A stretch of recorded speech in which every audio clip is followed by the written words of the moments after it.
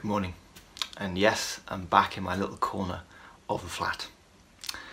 I wonder, when you think about teachers, who comes to your mind?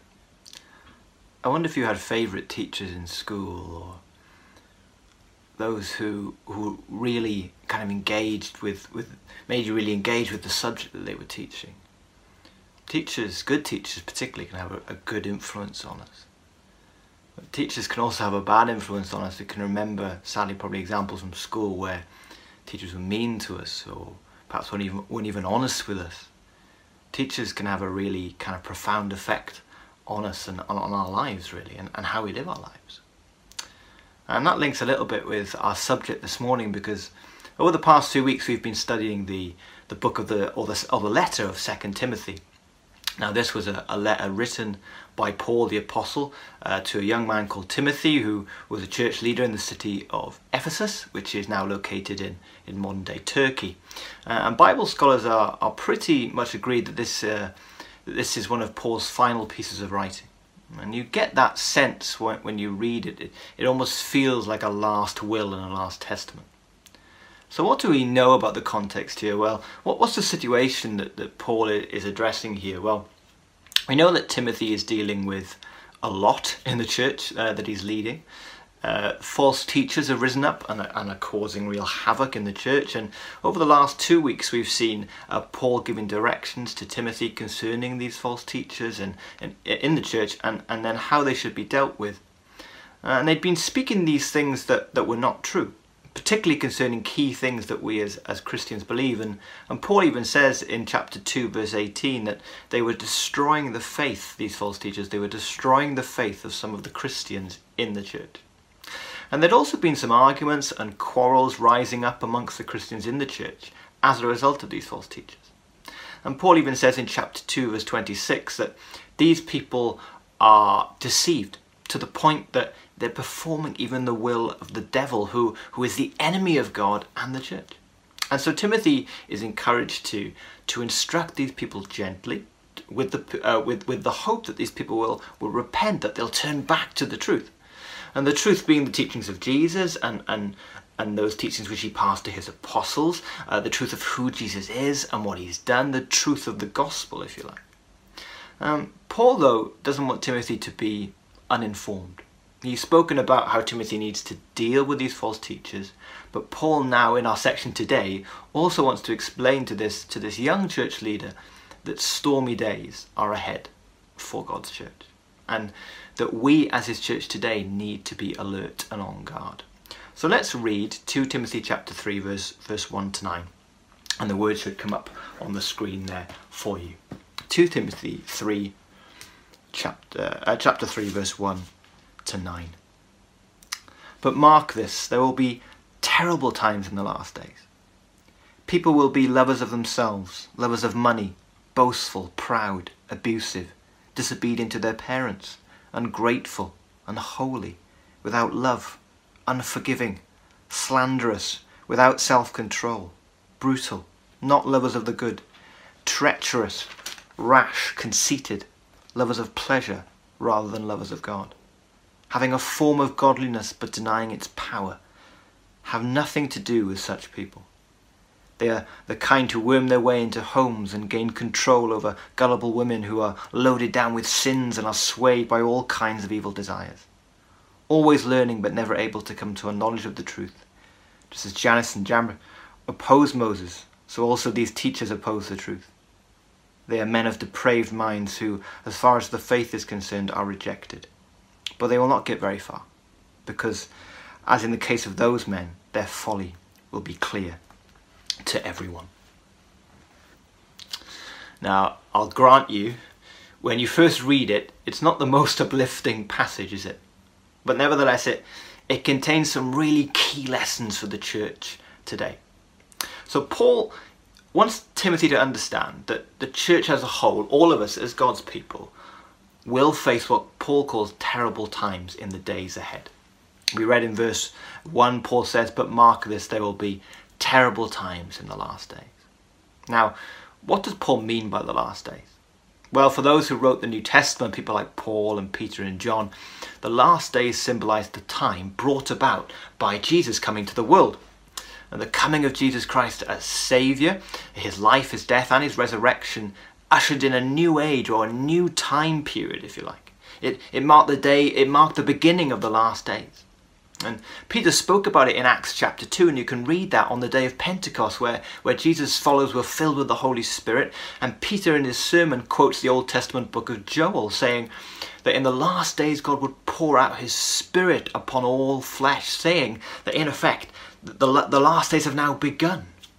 And in the New Testament book of Hebrews in chapter 1, it also talks about the last days, speaking about how God had spoken through many people and many prophets of the Old Testament, but now in these last days he has spoken to us by his Son.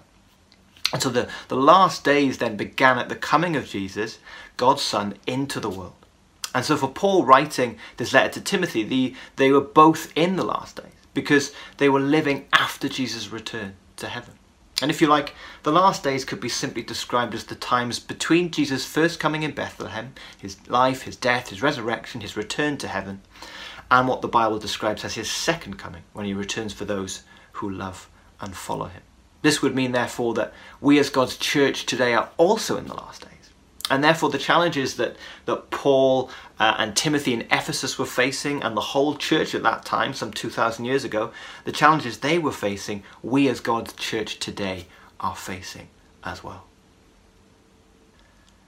Now in the New International Version, which I read from, the times or the days ahead for the church are described as terrible. The Greek word Paul uses to describe the times, kalepos, means hard, difficult, stressful. It was sometimes used in Greek literature to describe dangerous wild animals or raging stormy seas. It meant manic times, hard to bear, out of control. And this gives us an indication of what we as the church today should be expecting in these last days, times of peril and pain and hardship and difficulty. And we as the church should not be shocked by this, but one thing I want to say here right at the start is that we should also not be discouraged by this. We as God's church have all we need to see us through these difficult times. And I hope that will become clear for us as we go. Now, the way we're going to look at this passage is firstly to go through it bit by bit, looking at these false teachers that Paul is describing, what they're like and how they act. And I'll attempt to summarize the situation for us. And then towards the end, we're going to look at what we as a church today can learn from this. In the light of what God is telling us through this passage, how do we respond today? So Paul, from verse 2 to 5, he outlines to Timothy some 18 or 19 qualities that will characterize these false teachers. Lovers of self, lovers of money, ungrateful, brutal, rash, lovers of pleasure rather than lovers of God. It's quite sobering reading, isn't it? These people who, by their behaviour, are showing that though they may be a part of a local church, they may even be a part of church activities, they actually are in opposition to God and are therefore in opposition to the church. They're displaying types of behaviour that are not right for any follower of Jesus to be engaging in. And the thing to note about these people is what is said in verse 5, they have a form of godliness but deny its power. They have a form of godliness but deny its power. Godliness could be defined as devotion to God in action. But this group of false teachers, their Christian life in a way is a sham. They may have looked like they were doing the right things, but ultimately they were not on the side of God. And their behaviour eventually would display this. The picture of a wolf in sheep's clothing comes to mind here. And Jesus talked a lot about this in the Gospels. People, we could say, who know how to play the game. They could put on the Christian facade, they could attend all the services, they could sing the songs on a Sunday, they could say all the amens in the prayers, they could be putting money in the offering bags. Their outward appearance looks godly, but in reality their hearts were far away from God. It was a form of godliness, but not true godliness. It was outward show, but not without inward reality. Their behaviour shows that they never truly trusted in Jesus. They never truly submitted to Jesus as Lord, and ultimately they're out for themselves, because They love themselves rather than love God, as the passage says. And for these people, these teachers and these opponents who are leading people astray and they're causing havoc in the church, if they do not turn from their ways, Paul says, that Timothy and the church should have nothing to do with such people. In other words, they should be excluded from church life and from church activities. Now, we should be careful here. Paul is not saying that we as Christians should avoid all contact with sinners. Jesus was a friend of publicans and sinners, it says in the Gospels. And in another letter, Paul writes, 1 Corinthians chapter 5, verse 9 to 12, which you can look up in your own time. He describes that to not be associated with sinners means that Christians would have to leave the world, and God's not asking us to do that either. But what Paul means here is that this specific group he's talking about in 2 Timothy chapter 3, in the church at Ephesus, if they do not repent, if they don't turn from their false teaching and this consistent pattern of evil behaviour and accept the truth, then the integrity of God's church and its witness to the world is at stake. And the church's members are vulnerable, and therefore they need protection from this group and its messages. And God's church is to represent him. And these kinds of activities and this behaviour have no place in the community of God's people. And so Paul encourages Timothy to exclude this group from church life, if necessary. What we have to remember here is that these people are causing the name of God, who we as the church are to hold up and represent, they are causing the name of God to be tarnished. And that's why serious action may need to be taken by Timothy. And then we read in verse 6 to 9 how Paul explains in a little more detail the schemes and the tactics, in a way, of these false teachers. These teachers are described as sneaky. They worm their way into people's homes. And the church at that time met mainly in homes, which is why homes are mentioned here specifically. And then Paul speaks of women who have fallen prey to these teachers' schemes. Now, I need to qualify here.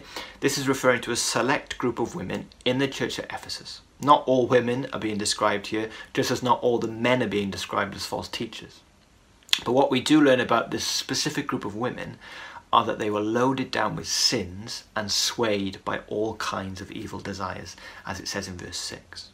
These women in the church, it seems, were spiritually weak. They were carrying perhaps some unconfessed sin in their life, and therefore they were being tempted to indulge in a whole host of other sinful activities. And this sinful baggage and this spiritual weakness meant that they were struggling to resolve not to sin, that their weakness, their not letting go of sin in their lives, meant that they were being swayed by evil desires.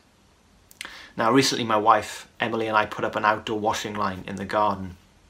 Now, the instruction said that it was best to use concrete for the post to be set in for the foundation. But we thought, nah, it'll be okay. And so we dug this hole in the earth and we popped it in and left it there. But as the rain came and the wind, it ever so slightly began to lean, and now it's pretty much at a 30-degree angle, even more so when it's weighed down with clothes. And when the high wind comes, it often just looks like it's bordering collapse. So if you ever want to chuckle, if you ever want to laugh, just come to Kingston Park, go over on a socially distant walk with someone, walk past our flat when we have washing out, and you'll just see this washing line leaning on the brink of collapse. But that, in a sense, that's what was happening to this group of women in the church.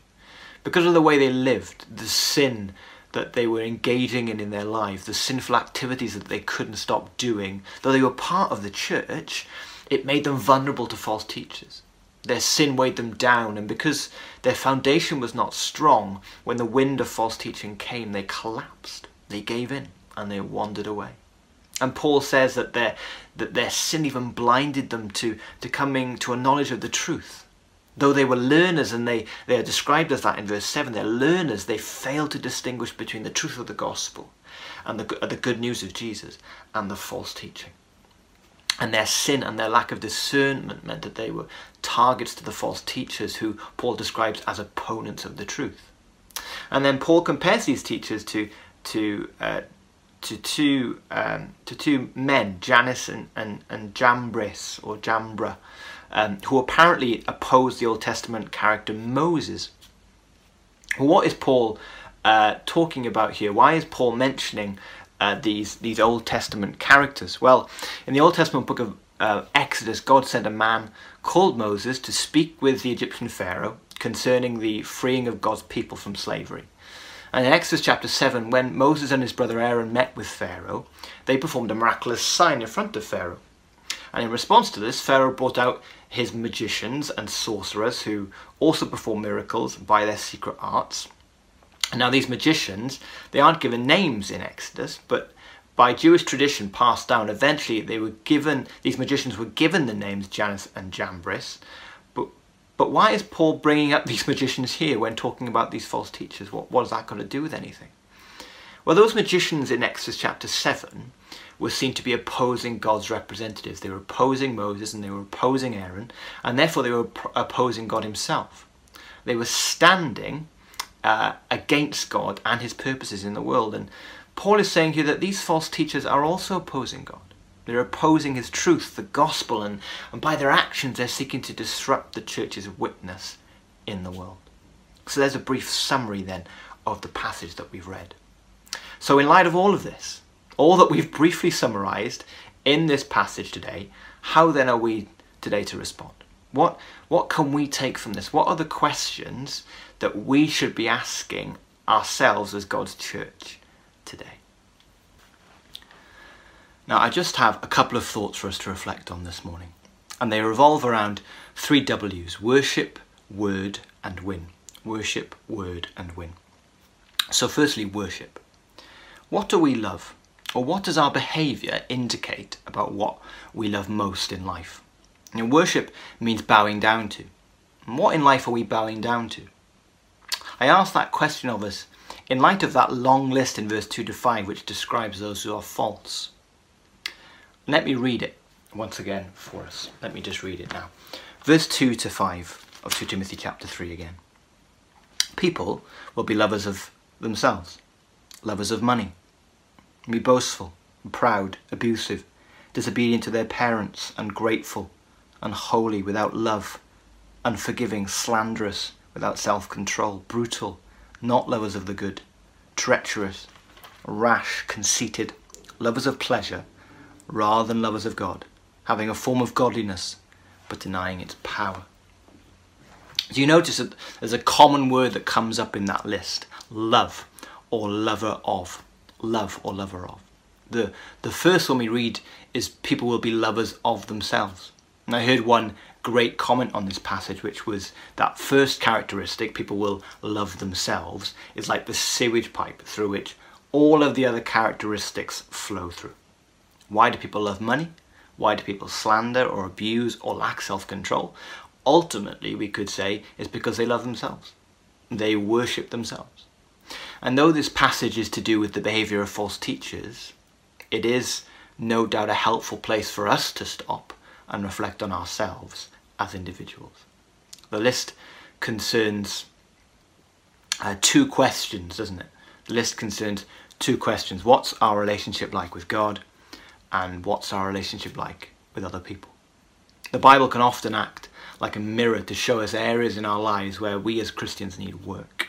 Areas where we need to allow the Holy Spirit to work and refine us like a potter moulding the clay. God needs to continually reshape us, making us more like himself. Perhaps we look at that list and some of the things on this list and say, are these really that bad? Disobedient to parents, is that so bad? Ungrateful or unforgiving? Lack of self-control, lovers of pleasure. What's wrong with pleasure? And though it can be hard to read, it is clear that all of these characteristics do not please God. And they should not be how we as God's people should be seen to be. God is not these things. God is not these things. And therefore, we should not be these things. And regarding how we are with other people, this point could be a place for us to review what are the areas in my life that need attention? And what action do I need to take? Are there relationships in my life that need healing and forgiveness? Are there apologies that I need to make? Are there humble conversations that need to be had? Are there commitments that need to be recommitted to? How are we treating others? This list covers in detail how we should behave towards people. How are we doing on that front? You know, a simple lesson I was taught as a youngster, I'm still young by the way, but as a younger youngster, a lesson that I was taught was to have joy in life, you put Jesus first, others second, and yourself last. Jesus, others, yourself. J-O-Y. Joy. That's how you have joy in life. And you think about the example of Jesus, you know, how he served people, how he loved people, how he put their needs ahead of his own, and how above everything he followed the will and the way of his Father God. And we need to walk in his footsteps. And in light of that, we need to ask the question of how's my and how's your relationship with God doing? How are there desires and wants that need to be let go of because we're putting them before God and we're worshipping them before God? What do you and what do I love most this morning? Do we love money and what it brings us or how it makes us feel? Do we love pleasure and love to gratify ourselves? What does your behaviour indicate about yourself and where your love or desire is placed? If I looked at your day, for example, what would I conclude is your greatest love? Would I conclude that it's God? Or would I conclude that it's work, or money, or possessions, or gadgets, or house, or family, or relationships, or success, or sex, or degrees, or education, or power, or pleasure? And take me out of this, because this is just as much of a challenge for me as it is for you this morning. Let's ask ourselves the question, if Jesus looked at your life and my life right now, would he conclude that you love him before everything else? It's a sobering question, isn't it? And if not, what in your life and in my life are we putting before him? And then what do we need to do to assure that God is number one in our lives? What are we worshipping this morning? Because that's worship. Secondly, word. What's our relationship like with the Bible this morning? God's written word. What's our relationship like with the Bible? God's written word. We may question whether this passage applies to us, but it does. These verses apply to each one of us this morning, because if we're part of the church, then we have a duty to keep watch and keep guard over its message and its witness. The Bible describes Christians as being in a battle with the evil one, with the devil and his forces. And we are told to be alert. That's all of us this morning. We're told to be alert. 1 Peter chapter 5, verse 8 to 9 says this: "Be alert and of sober mind. Your enemy, the devil, prowls around like a roaring lion, looking for someone to devour." False teaching in the church is just one front of the battle, if you like, that the devil is waging against God and us as his people. And we need to be aware of this, and we need to be alert. We as the church are God's representatives on earth. We are the ones that say that we know God and we follow God, and in many ways we reveal God. And 1 Peter chapter 2 verse 9 says this about the church: "But you are a chosen people, a royal priesthood, a holy nation, God's special possession, that you may declare the praises of him who called you out of darkness into his wonderful light." Let those words just sink in for a moment. We are God's chosen people in his special possession, called out of darkness into light. The church is to be the place, we are to be the place set apart from the world, where God is worshipped and lifted high in spirit and in truth, where his great and wonderful character and works are declared. But to do that, we, his church, need to know the truth about who God is and what he's done. And we need to study and understand the truth. And we do that primarily through reading and studying the scriptures, the word of God, the written word of God. How often are we taking time to read and soak in the Bible? And we aren't talking theology degrees here. We're not talking Bible college courses. Not even that you have to read all the latest Christian books. You know, we're not all readers.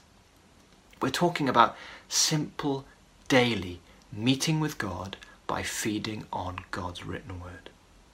Now, being alert also involves critically thinking about what we see and what we hear. When it comes to those of us who read Christian books or listen to Christian podcasts or radio or watch Christian TV, we need to be careful in taking everything we read and hear in as truth.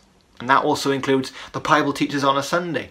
We should be actively testing everything against what God has revealed in the Bible. This passage really highlights how important it is that we have knowledge and understanding of the Bible. This passage isn't just for church leaders this morning. We all have a duty to watch and protect our church from false teaching. Studying the Bible for ourselves and by ourselves, engaging in what we call in the West a daily quiet time or a devotional time. 10, 15, 20 minutes a day reading the Bible. It's so important. That's why the Bible is described as food. We need it every day. We eat every day. We have 3 or so meals a day, don't we?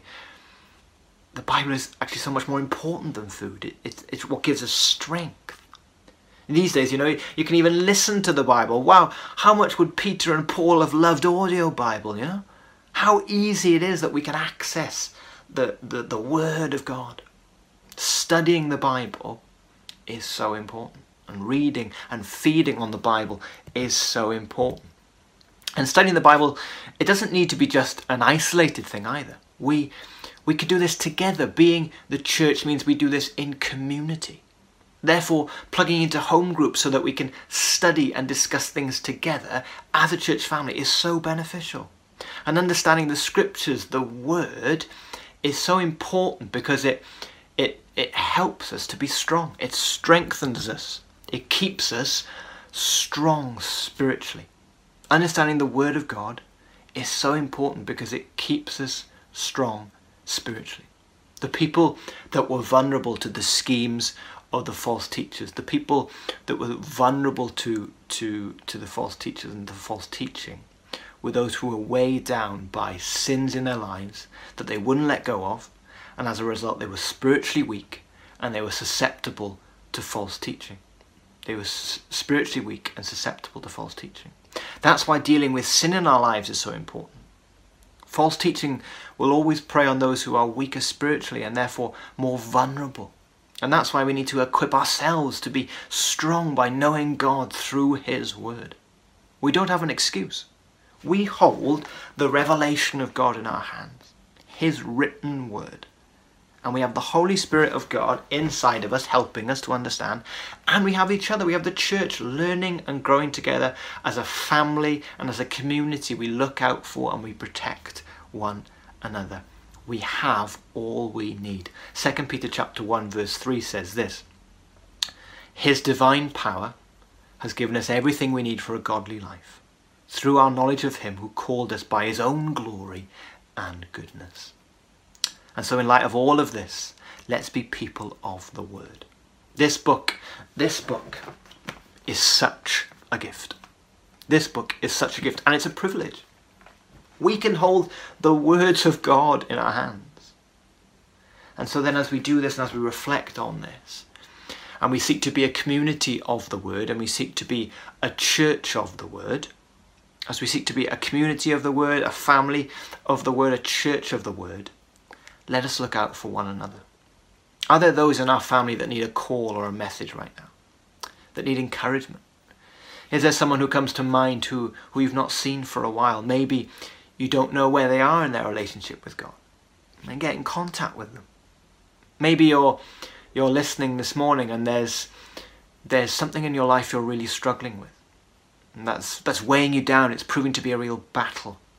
Perhaps a sin or a temptation of sin. Can I encourage you to message someone, to speak to someone you trust? Asking for God's help and asking for the help of the church is really important. Perhaps one of the elders that you'd like to speak to, or someone in your home group, or maybe a mature Christian you know who you feel comfortable speaking to. Being open about these things can be so tough.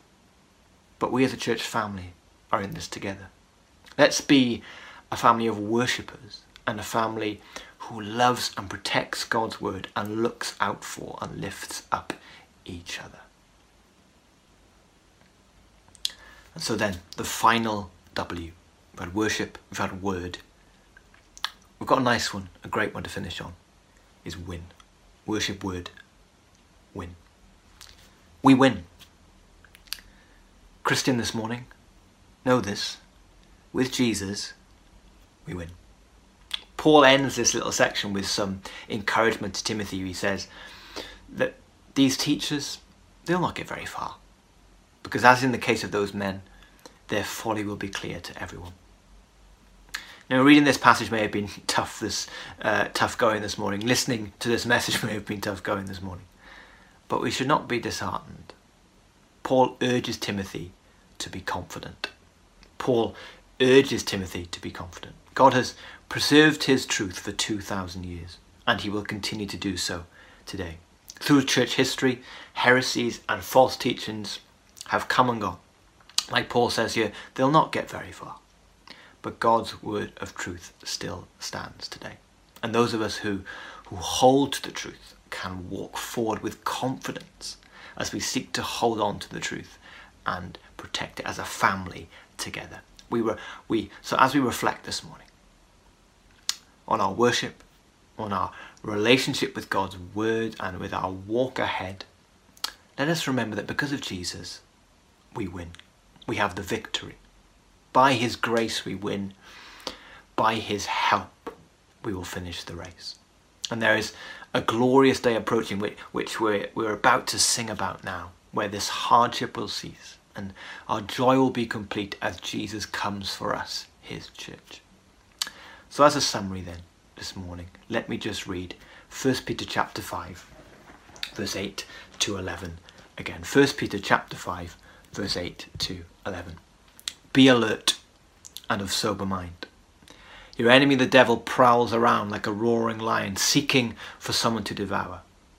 Resist him, standing firm in the faith, because you know that the family of believers throughout the world is undergoing the same kind of sufferings. And the God of all grace, who called you to his eternal glory in Christ, after you've suffered a little while, will himself restore you and make you strong, firm and steadfast. To him be the power forever and ever. Amen.